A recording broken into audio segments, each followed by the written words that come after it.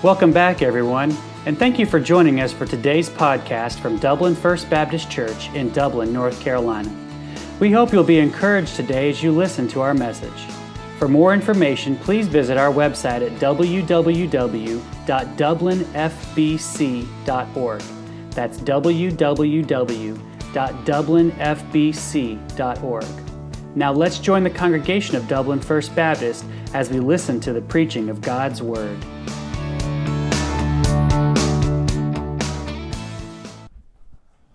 All right, let's turn in our Bibles to 2 Peter 2 Peter 2, 10 to 16.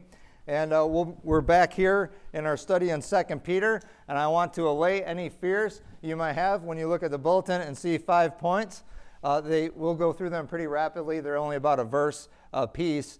I was talking with one person last night and telling them we had a business meeting after, reminding them that, and I said, but don't worry, our message is short. And she said, it don't look short, but it is. It's just a brief time, but it's a powerful, important thing we need to talk about. Sometimes our messages don't have 3 points in a story. Sometimes they have 5 points. We got to let God's Word decide what we'll be going through. And we're actually in the second part of a three-part message on the battle for truth, victory in Jesus. That is the theme of 2 Peter. And we're in a battle for truth here. 2 weeks ago, when we looked at verses 1 to 9 of chapter 2, God provided us a warning through Peter about the destructive and deadly danger that false teaching presents. And God here tells us that in verses 1 to 9 that false teaching is a reality. We should expect it in our church. We need to fight against it, but this has always happened. It happened to God's people in the Old Testament. It happened during the time that Peter's writing this, and it even is going to happen today. God also gave us some descriptions in verses 1 to 9 of the identity of false teachers, a way for us to identify them. And then he told us about the surety of their judgment. So basically a warning to not follow them. So this week here in verses 10 to 16, God has Peter continue to provide us with a more detailed description of those false teachers and their deviant doctrine. Their false teaching is designed to do this. It's designed to steal God's glory, and it's designed to suppress the joy that you and I have in Jesus Christ. And so we need to fight against it. And here in verses 10 to 16, he reveals 5 different ways or 5 different aspects of false teachers and how they live in opposition to the gospel of Jesus Christ. That is Peter's focus. That is to be our focus. That is what transforms people's lives as the gospel of Jesus Christ. And Peter wants us to look to that. But here he is identifying 5 different ways that false teachers live in opposition to that. He wants us to not fall for their deception, but to remain faithful to the Lord as we fight in this battle for truth. Do you know that we're in a battle for truth today? We are. We got to fight. And that's what he's going to give us here as some weapons that we can use in our battle for truth. Let's read verses 10 to 16. It says, but chiefly them that walk after the flesh in the lusts of uncleanness and despise government. Presumptuous are they, self-willed. They are not afraid to speak evil of dignities, whereas angels, which are greater in power and might, bring not railing accusation against them before the Lord, but these as natural brute beasts, made to be taken and destroyed. They speak evil of the things that they understand not, and shall utterly perish in their own corruption, and shall receive the reward of unrighteousness, as they that count it pleasure to riot in the daytime. Spots they are, and blemishes, sporting themselves with their own deceivings while they feast with you, having eyes full of adultery, and that cannot cease from sin, beguiling unstable souls. They have a heart exercised with covetous practices, cursed children, which have forsaken the right way, and they're gone astray, following the way of Balaam, the son of Bosor, who loved the wages of unrighteousness, but he was rebuked for his iniquity. A dumb ass, speaking with man's voice, forbade the madness of the prophet. Let's pray. Heavenly Father, as we look into your word this morning, we plead with you to show us what it is you want us to know.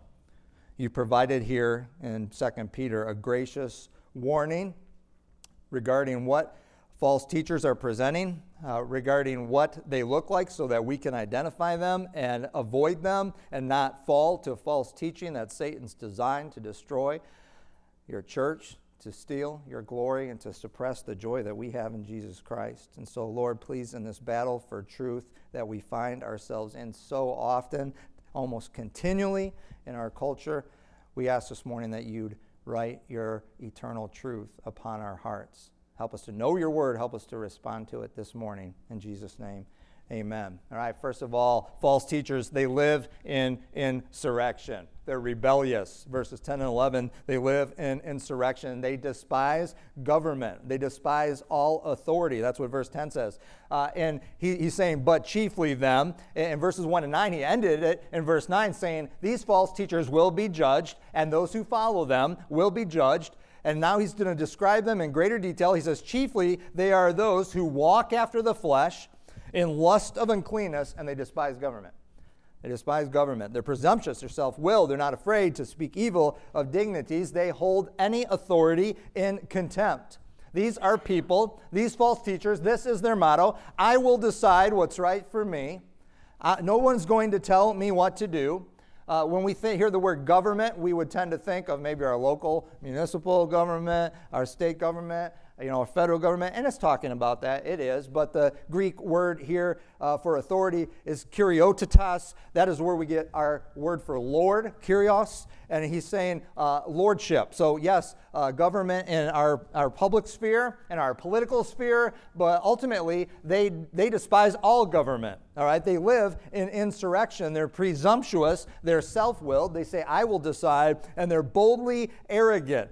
We see how in the next verse, but this is the false doctrine that Peter is battling, and these people are battling. It comes from both sides. Paul had to fight so often against legalism when people were trying to add rules and regulations to how you are saved. We're saved by grace through faith, amen? It's nothing that we can do. Our works are the fruit of our faith, but they're not the root of it. They're not the cause of it. But this is the opposite side. What Peter's battling here is what's called antinomianism. It means there is no law. It doesn't matter what you do. You are saved by grace, so I can live however I want. I don't need to follow God's commands. I don't need to worry about the law. I can decide what's right for me, and I'm still saved by grace. That is the opposite end of the spectrum. That is false teaching. That's false teaching. All right, and this is what he's struggling with. Today, we struggle with the same thing. We struggle with both ends. Satan knows that this is what people fall for, but I think especially in our culture, we have this mentality, this anti-authority mentality where people say, you know what, that might be your truth. You might have had somebody say this, oh, you go to church, or you believe in the Bible, that's your truth, that's fine for you, but I've got my own. There is not different truths. There's just truth. Amen? There's just truth. It comes from God's Word. He's given it to us here. These people say, this is what you'll find in schools, college campuses, and society, and our culture, and TV, and social media. There is no meta-narrative. There's no one big story. You can have your truth, and I have my truth. There's all just different kinds of truth. That's not true. There is a meta-narrative. It's right here, from Genesis to Revelation. This is history, because it's His story. It's a story of God. It's what He expects of us. It's what we did in rebellion against Him. It's what He did to fix that for us and what we can have in Jesus Christ. There is a meta-narrative. There is truth. And God expects us to live for Him. It reminds me so much of the end of the book of Judges. I don't really care much for that book, I'll be honest with you. There's great stories in the beginning, great accounts that inspire faith, like Gideon and Samson and Deborah and Barak and all the Ehud and all of these great judges. But at the end of the book, we've seen this continuous cycle of falling into sin and rebellion and repentance, and falling into sin and rebellion and repentance and things like this. And you get to the end of the book and there's no more cycle. That's why it's depressing to me. At the very end of the book of Judges, it says, "In that day there was no king in Israel, and every man did what was right in his own eyes." That's a mess. That's chaos. That's 2019 here in America. It is. We need to beware of false teaching, and this is what Peter's telling the church. And we also find ourselves in a similar cultural context, I'm afraid. This is how they despise government, or one way they defame dignities. This is how they despise authority. It's kind of odd. We probably don't find ourselves in the exact same situation here, but he says at the end of verse 10, they're not afraid to speak evil of dignities. The word there is doxos, and means probably the best translation would be glorious ones. And most people think he's referring to angels. I think he is, because that's what he talks about in the next verse. Some might think it's talking about pastors, or because the word could also be translated as messengers. But these are, I think, definitely angels, because in verse 11 he speaks of angels. He says, whereas angels, they speak evil of dignities, but whereas angels, which are greater in power and might, they bring not railing accusation against them. Now we got to figure out who the them is. Is he talking about the false teachers? So these false teachers are speaking evil of angels, but angels don't bring accusation against them. I think that's possible. Or it could be that they speak evil of fallen angels, and even good angels don't speak evil of fallen angels. Here's the bottom line. The point here is that these angels don't speak evil of whoever the them is, but these people do in their pride, in their anti-authority insurrection. These false teachers have no problem in doing so. We need to be very careful how we use our speech in any context, but especially here. Now, they also live in instinct. Secondly, they live by instinct. Verse 12, these as natural brute beasts made to be taken and destroyed, they speak evil of the things they understand not. All right, they're without self-control because they're without spirit control. There's really no hope for self-control if you don't have the Holy Spirit. If you don't have Jesus Christ and the gift that he gave us in faith, the Holy Spirit, and these false teachers that were sent by Satan to destroy the church, they live by instinct. They're impulsive, like an animal is. You know, most animals don't have logic. I look at my dog sometimes, and I think he's thinking and going through logic. He's not. He wants a treat. You know, he hates the bath. He hates the bath. But if I say bath, do you know where he runs? He goes to the bathtub to get in, because afterwards he gets a treat. Yeah, so it's impulsive. It's instinctual. He's not sitting there weighing the pros and cons. He just wants food. And this is how these people are. They're ruled by their lusts. They're ruled by instinct, like animals, like brute beasts, natural brute beasts, made to be taken and destroyed. He inserts their destiny right here. And at the end of this verse, they shall utterly perish in their own corruption. They shall be destroyed by their own destruction, is what he's telling us here. But the probable concept he's communicating in verse 12 is these people they're instinctual, they're animalistic, they're impulsive. They follow their heart. Have you ever heard that phrase? Just follow your heart. This sounds good, doesn't it? That sounds sweet, like something you hear on the Hallmark Channel. Just follow your heart. Could there be anything more destructive? What does Jeremiah 17:9 tell us? The heart of man is deceitful above all things, above everything. There's nothing more deceitful than the heart of an unregenerate human being. That's the fall. That is what sin has left us with. It's desperately wicked. Who can know it? Please don't follow your heart. Follow Jesus Christ. Follow God's word. But this is what we hear, and this is what that is. Yeah, they're following their heart. They're like natural brute beasts. They're ignorant. They're irrational. They don't logic any more than my dog deciding he wants a treat. There's no logic to them. They just follow whatever they want, and they want it, and they get it no matter what happens. We're going to see that lived out in a larger way in the next couple of verses. But it's highly probable here that Peter's warning from the overall context. So we're just looking at 7 verses this morning, but from the verses a couple weeks ago and from we'll finish up in the next week or two, it's highly probable that Peter's warning here and the false teaching he was enduring was this antinomianism, this no law. It's kind of crazy for us, and it might even be somewhat offensive, but these people, they believe that lustful indulgence was angelic. All right, there is a Gnostic heresy, a Gnostic philosophy that said it's actually God's desire for you to live without any restraint. And that is the path to greater knowledge. That was the false teaching. Crazy, isn't it? It sounds nuts. Like, who would believe that? We did. Eve did. Adam did. Genesis 3. She's standing there, and Satan says, God told you not to eat that because he knows if you will take that, you will be just like him. You'll be as wise as he is, as smart as he is. It's the path to greater knowledge, Eve. And it says, when she looked at the tree and saw it was good for food and it was able to make one wise, she couldn't help but do it.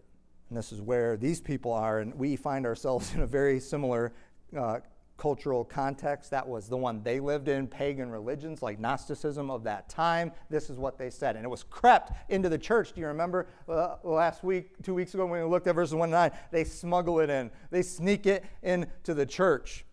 Heresies, philosophies of this world, and that's why Paul tells us, do not let these philosophies take you captive. No, take every thought captive instead. These false teachers have never known new life in Christ, and it's clear by the way that they live. Thirdly, false teachers, they live in insolence. First of all, they're brazen, verse 13. They shall receive the reward of unrighteousness as they that count it pleasure to riot in the daytime. They're brazen. They're without restraint. What normally would cause most people, the conscience that would say, I don't want somebody to see me doing that. I don't want to get caught. Even that level of fear, they don't got it. They're brazen. It says they count it pleasure, a joy to riot in the daytime when everybody's watching because they don't care. This is my truth, and I'm calling you to join me in it. And he's be very careful. You know, there's things that are on TV now that in the daytime and at night that never would have been on 10 years ago, 20 years ago. There's things, we have constant and instant access here to things that we shouldn't see. There's brazenness that's going on. And he's going to talk about that a little bit more in the next verse. They live in insolence. They don't care. There's no guilt. There's no conscience. What God has declared as wicked, they count it as a joy and pleasure to do. They're like those that Isaiah described in Isaiah 5:20 when he said, woe unto those that call good evil and evil good. These false teachers are simply not concerned with others seeing their behavior. They're actually not concerned with God seeing it because they're not just brazen, they're also blasphemous. There's no sense of conscience that even most unregenerate people have. This is how they're blasphemous. They're without restraint, but they're also without reverence. It says in verse 13, the second part, spots they are. They're spots on your church. They're blemishes on your church because they sport themselves. They proudly ride in the daytime. They sport themselves with their own deceivings while they feast with you. You see, before they had communion, before they had the Lord's Supper at this time, they'd often share a large covered dish dinner. They'd have a meal. And these people were bringing in this level of immorality right to that meal, right before communion, right before celebrating a uniquely special worship event. They were bringing it right in. Paul had to deal with this in the Corinthian church. And I think the last time we celebrated the Lord's Supper, we referenced that verse, 1 Corinthians 11:27. Paul warned the Corinthians there, wherefore, whosoever shall eat this bread and shall drink this cup of the Lord unworthily shall be guilty of the body and the blood of the Lord. That's a powerful statement. And we need to be very careful how we come into worship, especially that unique and special worship event. These people were doing the exact opposite. They were bringing immorality, not just into the church worship service, but into this particular one. They live in insurrection. They live by instinct. They live in insolence. And now they live in immorality. Verse 14, they have eyes that are full of adultery. There's not room for anything else. This is all that they can see and all they desire because they live by instinct. They cannot cease from sin. He's going to tell us why here. But their eyes are full of adultery. Rampant immorality is part of their lifestyle. It's even become part of their worship, and that might be unthinkable to us. I hope it is. I hope that is offensive and unthinkable to you, and you praise God that it's not happening here. And there's a connection, though, between verse 14 here, I think, and verse 3. And if this was possible in this church and all these churches that Peter's writing to then, and it's possible, I think it's happening in our churches, in our culture, and it's possible because this. Here's why this form of immorality is possible. People are viewed as a commodity. In our culture, this day and age, human beings made in God's image are viewed as a commodity. We see this in very practical ways. This was the problem for these churches. This is the problem in our culture. And look, folks, I'm afraid it's a problem in our churches. You say, what, false teaching like this is coming in?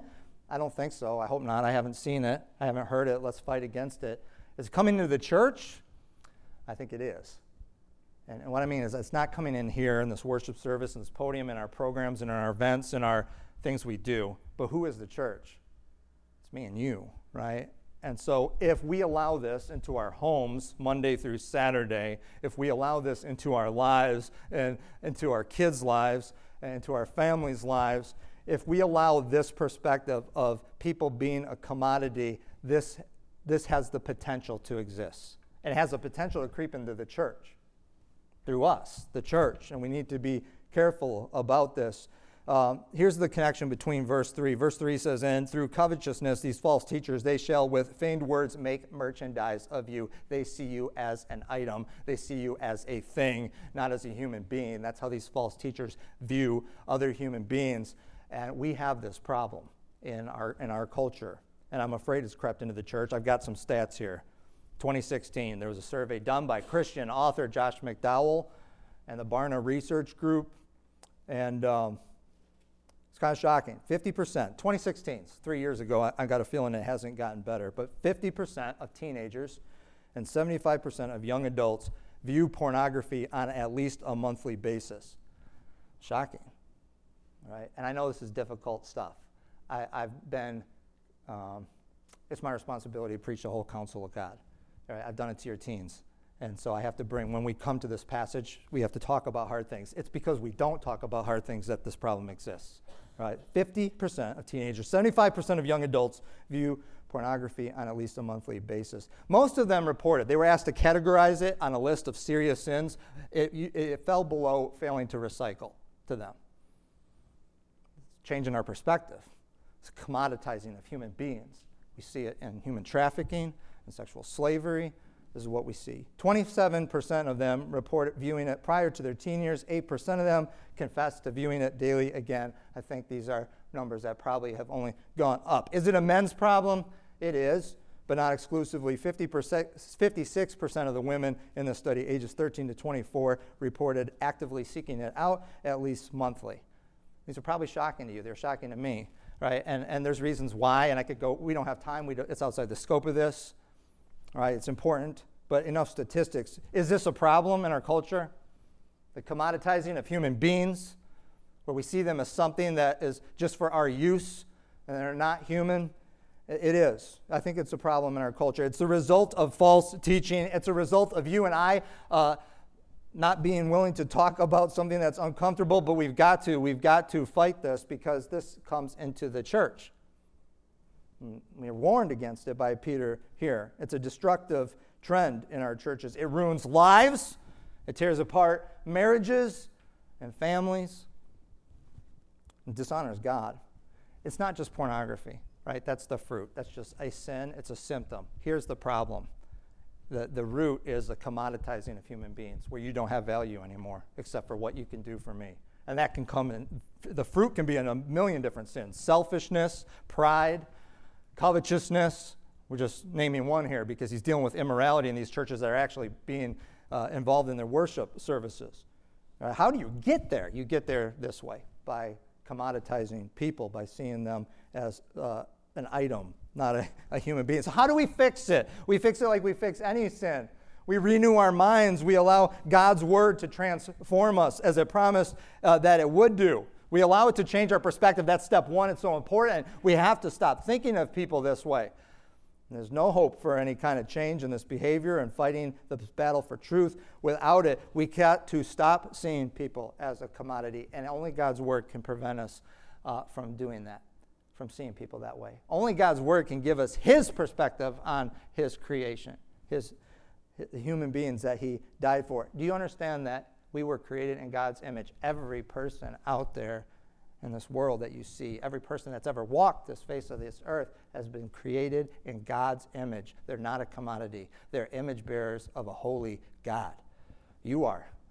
You are an image bearer of a holy God. That's the first step in overcoming this sin, any sin. But I know of no other way to overcome and triumph over any sin but this, and that's by gaining a superior satisfaction in Jesus Christ. Let me assure you of something. Jesus is better than any sin. Amen? Jesus is better than any sin. And that's the way. You know what? You need that perspective, but it's got to be put in practice. It helps me to have very practical forms of teaching so that I can take this truth and put it into my life. And so you can use this on any sin. It's not from me. It's from one of my favorite authors, Pastor John Piper. But he uses this acrostic. And so if you take notes, jot it down. I think it's powerful. It's called anthem. You know what an anthem is? Well, this is his anthem. This is my anthem. I hope it's the anthem of our church that falls in with our purpose and mission and vision we talked about last week. But this is our anthem. Jesus is better. Say that. Jesus is better. He is. And you can overcome any sin this way by changing your perspective and allowing God's word to do it this way. How do you fight sin? Avoid it. That's A. Avoid it. You can't always, right? It comes at you. You weren't expecting it. So now what do? You say no. That's N. Say no in the first 5 seconds. As soon as that temptation comes, you say no. You might need to say no out loud. You avoid it. You say no. And T, you turn. You turn your eyes from that temptation to something more magnificent like Jesus Christ. What he's done for you on the cross, his incarnation, like we've sung about this morning. You might need to sing about it, you might need to read about it, but turn your eyes to something way more magnificent than that temptation. Satan's promising you joy. It's a counterfeit promise. It won't. It always leads to death and destruction. Turn your eyes to something more magnificent. That's the T. H, hold onto that perspective, that beautiful, magnificent thing you've turned your eyes to. Hold on to it till the temptation goes. Fixate your mind on it. Then enjoy it. Enjoy it. Because God, the reason God has asked you not to do it is it will hurt you. It will. He provides joy. Joy can only be found in him. So E is enjoy it. Celebrate that you have victory over that sin by faith. He died so that you be saved from the penalty of sin. You don't have to go to hell. Amen? Through faith in Jesus Christ, you can go to heaven. But he didn't just die for that. He died so that you'd have power over sin. You do not have to do it. Jesus is better. And M is to move on to something better. Move on to service. Move on to serving the Lord. Move on to reading. Move on to praying. Move on to singing. Move on to golfing. Move on to hunting. That glorifies God in his proper context. Move on to cooking. Move on, whatever it is. Move on to something else. That's your anthem. Jesus is better. So you need to change your perspective. That happens through God's word. Men, we need to view ladies as image bearers of Jesus Christ, as God's glory, image bearers of God's glory, and not as commodities for our own pleasure. And I'm going to say it, look, based on our social media culture, our women need to learn that their worth is not contingent upon men lusting after them. We cannot do this unless we preach this, unless we live this, that Jesus is better. Your worth is so much more. Yes. Men and women, your worth is so much more. You are image bearers of God. He created you to reflect his glory. Don't fall for this. They're deceived by sin. That's what it said in verse 13b. Their own deceivings, having eyes full of adultery. Verse 14, they beguile unstable souls. They're deceived. They deceive unestablished souls. They have a heart that's exercised with covetous practices, cursed children. They can't cease from sin because this is all they ever do. It's like muscle memory in the gym. It's like something that becomes involuntary to them. Here's the call to turn from Peter, the call to repent. J.C. Ryle said this. Once sin is allowed to settle in your heart, it will not be turned out at your bidding. One yielding soon becomes a habit, then it becomes second nature, and its chains are not easily broken. Habits are like stones that are rolling down a hill. The further they roll, the faster and more ungovernable their course. Habits are like trees. They're strengthened by age. A young boy can bend an oak sapling, but 100 men cannot root it up when it's full grown. So it is with habits. The older they become, the stronger, the longer they've held possession, the harder they will be to cast out. And Peter's saying, do it today. Cut down that oak today. Stop that stone today. If you found this in your life, if you're seeing aspects of this false teaching coming into your home, into your lives, into your kids' lives, into your family's lives, stop it today. Don't let it get a stronghold. Don't let one yielding become a stronghold. Don't continue in deception. Realize that you have pardon for sin and you have power over sin in Jesus Christ. These false teachers live in insanity. That's the final one. He says they've forsaken the right way in verse 15. They're disoriented. They've gone astray. Jesus said in John 14:6, I am the way, the truth, and the life. Jesus is the way. I think sometimes we forget that there's another way. Like we're Christians and we're on that way, but we forget. We don't have to live like the world. That's their way. We're on a different way. There is a different way. Amen? Can we live in it? There's a different way. Are you glad to be on that narrow way we talked about last week? I am. No, instead, these teachers follow the way of Balaam. He was a prophet in the book of Numbers that the Moabite people hired to curse God. So he was in it for the money, just like these people are. Verse 3, they're making merchandise of you. All right. He wasn't able to curse them, but he kind of did it in a roundabout way. He'd encouraged the Moabite women to be involved in immorality with the Hebrew men, and God's blessings can't be on that. So on his way to curse the people the final time, and this is what verse 16 is talking about, the donkey he's riding just stops. He's like, gets off. He's like, let's go, donkey. Oh, donkey's not going. And he's not being nice to the donkey, right? He's trying to get it to go.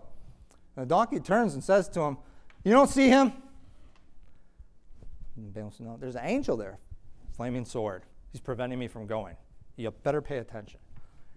And these false teachers are so ignorant, so irrational, or so moved by instinct alone that they can't. It takes a brute beast to change the mind of a brute beast. Albert Einstein said that the definition of insanity is doing the same thing over and over again, expecting a different result.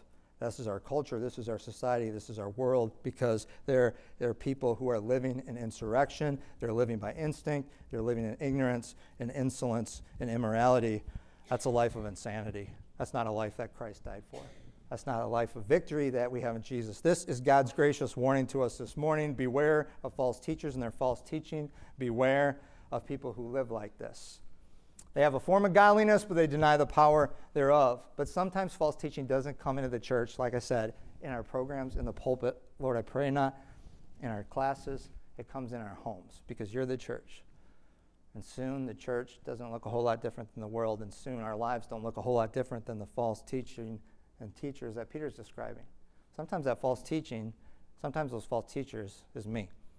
And it's you. It's what I'm allowing to be taught to me in this world. So we need to be on guard, church. If there's been a smuggling in, we need to eliminate it. We need to do it now. We need to do it today. We need to depend on the gospel and rely on the gospel. If you've never trusted Jesus Christ for Savior, please do it today. Turn to Him. Get on that different way. It's a way to fullness of joy, pleasures forever, here and now, and then and there. But Christian, if you have, Jesus died to give you victory over false teachings. You're in a battle for truth. You're in a battle. It's tough, but He's given you the weapons to fight it. Let that anthem that Jesus is better give you victory in Jesus, to live as an image bearer for His glory. However God's asking you to respond today, as we have a time of invitation, I just simply ask you to obey. It might not even be about you. So often it isn't. But will you plead to God for your family, for your young ones, for our family in this church, our college students, our high school students? I pray for them every day. For our marriages in this church, I pray for them every day, that God would protect them, that this false teaching wouldn't come in, that wouldn't destroy. Tommy's going to come. We're going to sing Have Thine Own Way, Lord. I pray that He would, that He'd have His way in your life as He's calling on you to respond this morning. Please obey.